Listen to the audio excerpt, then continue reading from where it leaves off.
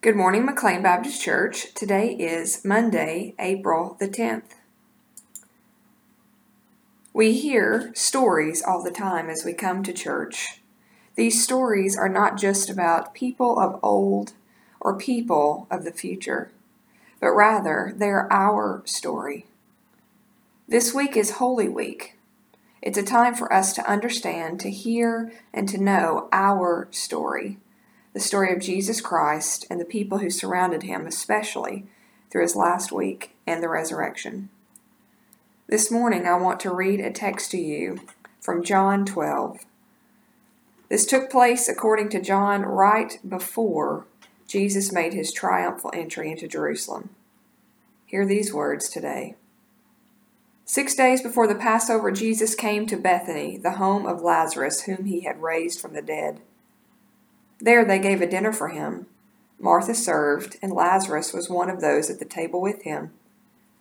Mary took a pound of costly perfume made of pure nard, anointed Jesus' feet, and wiped them with her hair. The house was filled with the fragrance of the perfume. But Judas Iscariot, one of the disciples, the one who was about to betray him, said, "Why was this perfume not sold for 300 denarii and the money given to the poor?" He said this not because he cared about the poor, but because he was a thief. He kept the common purse and used to steal what was put into it. Jesus said, "Leave her alone. She bought it so that she might keep it for the day of my burial. You always have the poor with you, but you do not always have me." When the great crowd of the Jews learned that he was there, they came not only because of Jesus, but also to see Lazarus, whom he had raised from the dead. So the chief priests planned to put Lazarus to death as well, since it was on account of him that many of the Jews were deserting and were believing in Jesus.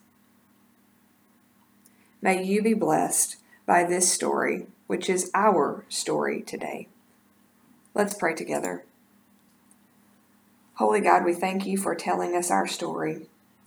Through our rhythmic day-to-day living, we can know that we are characters that you have created to help carry out the narrative of this world.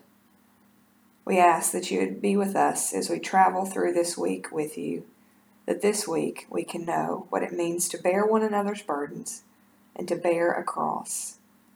We can also see, as we approach the end of it, that it's the resurrection that sustains us every day.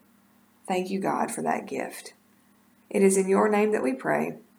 Amen.